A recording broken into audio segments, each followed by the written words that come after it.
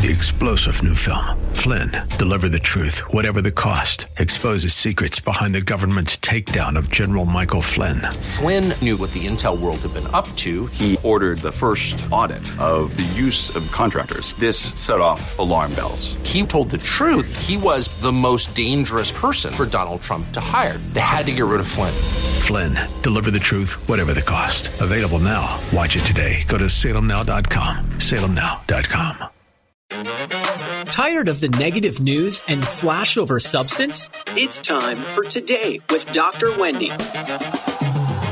Dr. Wendy Patrick is a trial attorney, patriot, and PhD with a passion for people and a penchant for politics. Dr. Wendy brings you the headlines, streamlined news you can use. It's time to be informed, engaged, and entertained.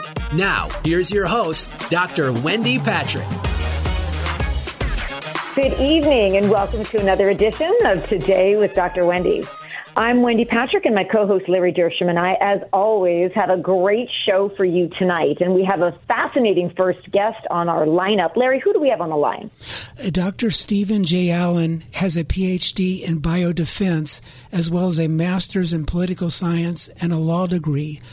Biodefense is the intersection of biology, which is microbiology, biochemistry, and epidemiology, and national security. His mentor was the top expert in the world, the former chief scientist for the Soviet biological weapons program, who had defected to our side. He publicly called Dr. Stephen Allen the best student he ever had. So thank you for being on the program tonight, Stephen. Oh, great to be with you. You know, Steve, biodefense, I mean, that is such a hot topic. Everybody wants to know what it means, what we do about it, who's using it, and some of what we've learned over the last several years have really just brought this issue back into the spotlight. And I understand, Steve, that when you learned of the Wuhan coronavirus, you personally immediately recognized it as possibly being some kind of a biological weapons leak. And I know that's such a hot, controversial topic. What led you to that suspicion or that conclusion? Well, it goes back to when I wrote my dissertation, because I actually wrote my dissertation on how the Soviets got away with cheating on the ban on biological weapons, which both the Soviets and the Chinese are parties to. And the thing about it is that if you have a biological weapons program, what you do is you send people out to harvest potential pathogens for use in warfare.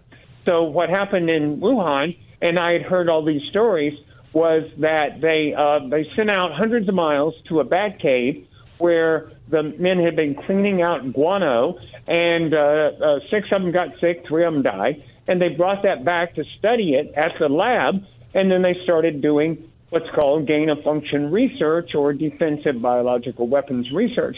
And it was so suspicious. One of the reasons it was suspicious was that when the Soviets had an outbreak of anthrax in 1979 from their illegal anthrax factory, they got American scientists to line up with them and say falsely, because it was a total lie, that it was from, are you ready for this, tainted meat sold on the black market. So they told the same lie the Soviets did in 1979 that the Chinese did in 2020. So immediately I started investigating it. We found out the French were warning people about how they were very loose at the lab. They had 2 outbreaks from SARS already coming out of that lab. And then it was just, from that point, we started accumulating evidence, and it looked more and more every day like it was a leaked biological weapons research project. Wow. How did Dr. Fauci try to cover up his involvement with the gain-of-function research involving coronaviruses? Didn't they use the media, including social media, to try and censor or shame people, including President Trump, who suggested that COVID-19 came from a lab leak in the Wuhan, China? Oh, yeah, absolutely. In fact, until I believe it was May 25th of 2021, they would just take you off if you said anything on the main social media platforms about the origin of the virus, because it was a crazy conspiracy theory. Of course, it was a crazy conspiracy theory that literally every expert in the world if they were honest, would say, oh, yeah, that makes sense. That's the most likely version. And so I believe there were 11,000 Twitter accounts under the old management of Twitter, 11,000 Twitter accounts that were evaporated because of people talking about this, 100,000 individual messages, and people got the message. I stopped posting stuff because I noticed that none of my Facebook friends would end up reading my post and responding to it because they never saw it. If I started talking about this. So they had a concerted campaign. Fauci was the ringleader. Fauci had been told by the two top virologists in the world immediately that it looked like it was from a lab, and he decided to cover it up, which makes sense since we later discovered that he had been funding this research through the EcoHealth Alliance, giving government money to this private organization that then turned around and gave it to the folks in Wuhan. And I remember Dr. Fauci on the Laura Ingraham show, I think it was February 18th of 2020, when he said that, oh, no, that idea of it being a lab leak, that's crazy, that he had talked to these Chinese scientists. He had known them for 30 years, and they would never lie. And Laura Ingraham sort of turned to ashen when he said that, and I did the same thing sitting at home, because that's exactly what they said when the scientists in America helped the Soviets cover up their program. They said, oh, that's crazy talk about a Soviet biological weapons program. They would never, I know these people, they would never lie. So, he's been up to his neck in this thing the whole time. This lab leak theory really has gained some traction on both sides of the aisle over the last several months. And it's sort of surprising to some that originally just dismissed it as implausible, unthinkable, impossible. But now they are looking into whether or not that's feasible and actually quite plausible. But then that still begs the question, was it an accident or did this happen on purpose? And I can imagine you probably have an opinion on that. Oh, well, let me be very, very clear. There is no doubt where this came from. There are sequences. There's a genetic sequence called double SIG, or CGG, that's never been found in nature, but is inserted into viruses that they study in laboratories. And there are many other features of this that show that, no, it could not have been something from nature. So don't let anybody fool you. The reason you may have heard it was low confidence when they were talking about the analysis that it came from a lab. That's simply a term in the intelligence community that means there's dispute among the people in the intelligence community. And there is, because you've got some very bad people in the intelligence community who, frankly, aren't working for our side. We know that from, remember, the people who talked about the Hunter Biden laptop and lied about that. So there is no dispute. Now, as far as whether it was I do believe it was probably an accident, because they're so sloppy. That lab is supposed to be BSL-4. That's the highest level. That's the one where people walk around in spacesuits. But we know that they were very sloppy in that lab. So it probably did leak initially, accidentally. But then the Chinese figured out how they could use it. So they started sending people, infected people, on planes to the West, and making sure that at least if they were going to be harmed, the West would be harmed at least as badly as they were. And sure enough, they accomplished that. Do you think we're ever going to reach a consensus of if this did come from a lab or if it came from an animal? Because I would just notice the National Institute for Allergies and Infectious Disease still maintains it came from an animal host, although the Department of Energy and I believe the FBI say they believe it came from a lab leak. I know the Senate Republicans believe that, and the Chinese, of course, the Communist Party, they deny it. They think they stick with the animal transmission route.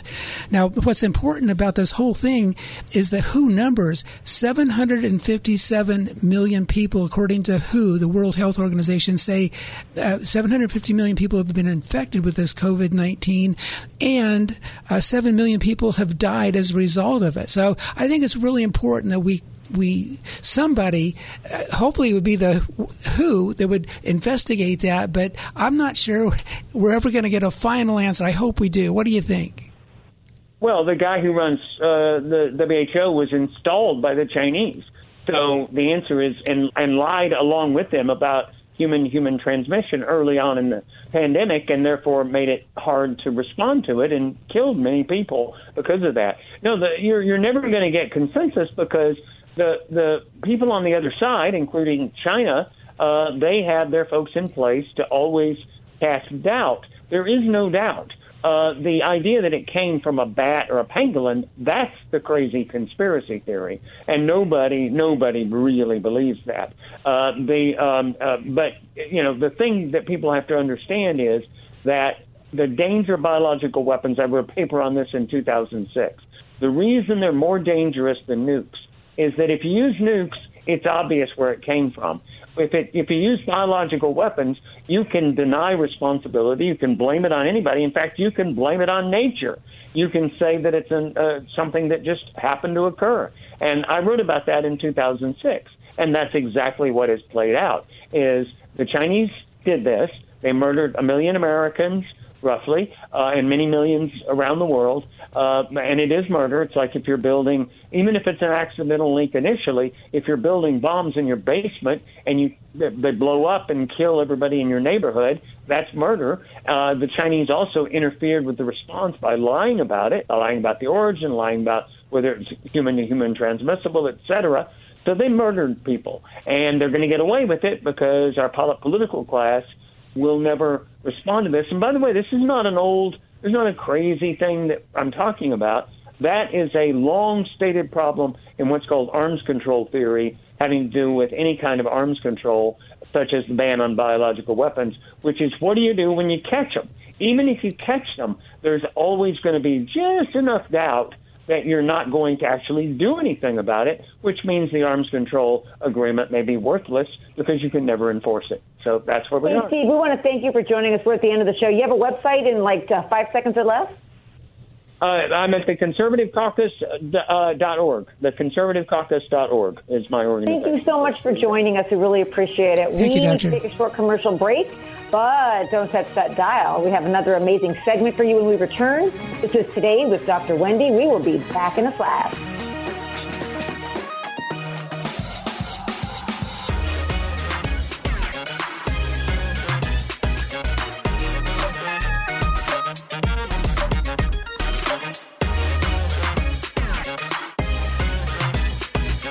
News cycle lowlights have no place here. You're listening to the headline highlights on Today with Dr. Wendy on The Answer San Diego. It's time for more news you can use. The headlines streamlined. It's time for more Today with Dr. Wendy. Now here's your host, Dr. Wendy Patrick. Welcome back to Today with Dr. Wendy. I'm Wendy Patrick, and we have a fantastic second half of the show for you. Larry, who do we have on the line? James Rosen, the chief White House correspondent for Newsmax, is a veteran Washington correspondent and best-selling historian. He reported for Fox News for nearly 2 decades, and his writings have appeared in the New York Times, the Wall Street Journal, the Washington Post, the Atlantic, and National Review, among other outlets. Rosen's previous books include The Strong Man, John Mitchell and the Secrets of Watergate, and Cheney, One-on-One, a candid conversation with America's most controversial statesman. Well, he's just come out with a brand new book this week titled Scalia, Rise to Greatness, 1936 to 1986. And we are so happy to have you on the show tonight, James. Thank you for joining us. Well, you're very kind to have me, both of you. Thank you. James, I think you've probably heard before, people think you might be a little bit of an overachiever, but it's also true that your face and name are known by millions as a reporter for Fox News and Newsmax. And I have to say, both as a Washington, D.C. and White House correspondent, you know, your voice is probably the most distinctive thing. I hear it on the set and I turn and say, you know, I want to hear what he's talking about. And I always wondered, how does somebody as productive and talented as you, how did you get into the news reporting business to begin with? First of all, I'd like to get that question from you in writing. Thank you very much. You have to record the re-airing of this, and then you'll have it. Now, that's very kind of you to say. And to the question of how I wound up doing what I'm doing, I grew up in the 70s in New York, which, you know, being a guy who grew up in New York and then moved to Washington, I'm not a real American. My wife, who's from Scranton, Pennsylvania, she's a real American. I was always fascinated by politics and journalism, and studied political science, and then I got a journalism degree, did small market TV, and today, I'm so grateful to be with you to talk about this new book, Scalia, Rise to Greatness. This tells the story of the first 50 years of Antonin Scalia's life. It ends with him taking his seat on the Supreme Court, so it really tells the story of how he got there. And what I found was that the two existing biographies of Antonin Scalia that have been published, both issued while he was alive. One of them he cooperated with extensively, the other not at all. They both turned out pretty much in the same place, which is to say fairly open in their contempt for Justice Scalia and his jurisprudence and his legacy and his conduct. So this is the first book about Antonin Scalia published since his death. It makes use of a vast array of documentary and personal sources that were either overlooked by or unavailable to previous biographers. It's the most comprehensive treatment of his life. And it's the first, I like to say, the first accurate book about Antonin Scalia because it's the first admiring biography of Antonin Scalia. That's great. Yeah, he is one of my favorite Supreme Court justices. It was such a loss to, for him to pass away. But James, you spent 5 years researching your new book, Scalia, Rise to Greatness. What new materials did you uncover that have never been published before? Well, there's a real wealth of them. I'll give you 3 quick examples. In 1992, it turns out, in his chambers at the Supreme Court, Justice Scalia conducted a secret oral history looking back on his entire life where he was interviewed by an attorney who had known him for some years. And that lengthy look back at his own life, answering questions about his parents, his Jesuitical education, his Catholic faith, the origins of his originalist philosophy, and so on, all of that was not unsealed until 2018. And so I'm the first biographer to make use of this secret oral history by Justice Scalia. I make use for the first time in any biography of his FBI files, which were released after his death, and which are really revealing because the vast machinery of the world's preeminent law enforcement organization was cranked up with agents fanned out across the country, interviewing people who went back with Scalia to the year 1949 when he was 13, and this happened 4 times in 14 years as he ascended through the executive and then the judicial branches. And only the most superlative testimonials were collected by the FBI agents. Hundreds of pages of people telling him that this was the smartest, most honest, the person of greatest integrity, the best character, and the most suitable for a federal judgeship that they had ever met in their lives. And then one last sort of corpus of new documents is what I call the RBG Nino papers. We're all familiar with the famous celebrated friendship between Justice Ruth Bader Ginsburg and Justice Scalia. It turns out their friendship really began when they served as judges together on a court one rung below the Supreme Court, the Court of Appeals for the District of Columbia Circuit, often described as the second most powerful court in the country. And going through Ruth Bader Ginsburg's papers at the Library of Congress, I uncovered what I call the RBG Nino papers. These are the handwritten notes, the letters, memoranda, the draft opinions that were flying back and forth between the chambers of Ruth Bader Ginsburg and Antonin Scalia when they were both appellate court judges in the early 1980s. And it not only does it show their legal genius as they square off over First Amendment issues and other subjects before them as judges, but it shows their crackling wit and their affection for each other. RBG is seen alternately needling, cajoling, felling over Nino. Nino is seen letting his hair down, admitting error to Ruth Bader Ginsburg, at one point apologizing for producing an opinion in a tardy fashion, quote, sloth that I am. Not only having read the papers of them and other judges on that court, like Robert Bork and others, is it clear that their correspondence was unlike any other 2 judges on that court. It was probably unlike any other correspondence between any 2 judges on any court at any time. And it really gives the reader of Scalia, Rise to Greatness, a glimpse into the birth and the blossoming of this famous and celebrated friendship. You know, James, as do you. You have just narrated this description in a fashion that I hope characterizes the way you're going to narrate this book, if you haven't done so already. Because just the way you really integrate his earlier years, I mean, that's character development. That's what Larry and I and other lawyers do in court with our witnesses, with our clients. And your book is really early character development of Justice Scalia, which I think is a dynamite idea, given that most people only know him for his razor-sharp wit, his opinions, his outspoken nature, but you really took it upon yourself to develop who he is underneath the robe, so to speak, in terms of how he got to be who he was. Is that something that you sought to do from the beginning, or is this just kind of the more you found out, the more interested you were in trying to develop his younger years? Well, both are true. It was something I set out to do, and it did develop in more and more of a priority as I was researching and writing. The fact is that the two previous biographies of Antonin Scalia gave very short shrift to a lot of the periods of development in his career that preceded his time on the federal bench. And so all of those phases of his life and career are explored in the greatest detail for the first time. And again, without some tendentious slant placed on it, as the previous biographers tended to do.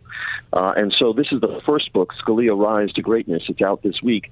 It's the first book to really explore the depths and the scope of Antonin Scalia's Catholicism, as it was imbued in him from an early age. And really how he embodied the American dream, because his father was an Italian immigrant, came to this country not speaking English with about $400 to his name in 1920 and wound up a renowned professor of Romance languages. And his mother, who was herself daughter of Italian immigrants, became a school teacher. And from these sources, young Nino Scalia's immersion in the Catholic faith, with its foundational texts and its liturgy, and from his father, who, as a professor of Romance languages, repeatedly warned about the perils of translation of different texts from one language to the other, having the purpose of distorting that text. And from the punctuality and the punctualism of his mother, the school teacher, all of this formed within young Scalia a profound reverence for foundational texts. And this, of course, carried forth into the originalism that he brought to bear as a federal judge and then as a Supreme Court justice. What is Justice Scalia's legacy in terms of the law in American life, in your opinion? Well, it's not just my opinion. It's a consensus now, certainly in the years since Justice Scalia died, that he, in effect, waged a revolution in the law, which was largely successful and which has profound implications for every corner of American life. This is why Scalia is not just one of the most important Supreme Court justices of the last 100 years, but one of the most important Americans of the last 100 years.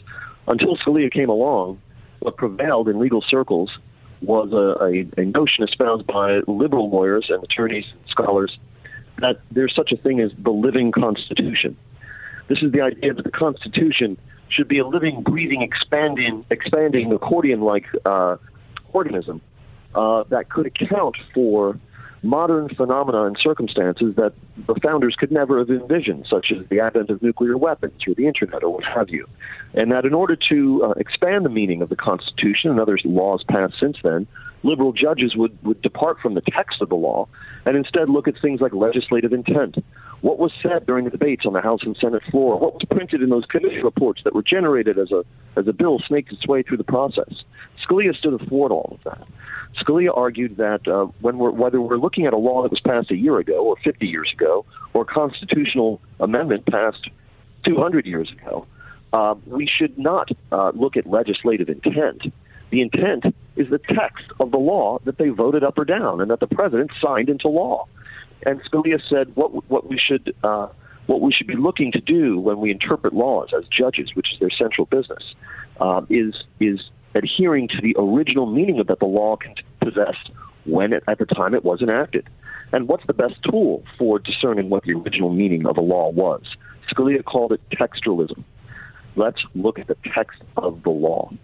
And after Scalia died, no less a figure than Supreme Court Justice Elena Kagan, an appointee of Barack Obama, famously said that as a result, in effect, of Scalia's revolution on this point, which shaped how lawyers argue before the Supreme Court, how justices craft their opinions, even how lawmakers craft their laws, again, touching every area of American life, Justice Kagan said, we are all originalists now. You know, that's a perfect way to end. We're at the very end of the show. We want to thank you so much for joining us. Scalia Rise to Greatness, 1936 to 1986, available for purchase. James, thank you. I can't wait to see you play Justice Scalia in the movie. Thank you, James. When it comes out. And thank you to our listeners. You are listening to Today with Dr. Wendy. Thank you for joining us. We hope to see you right back here next Saturday night. In the meantime, God bless you and have a great week.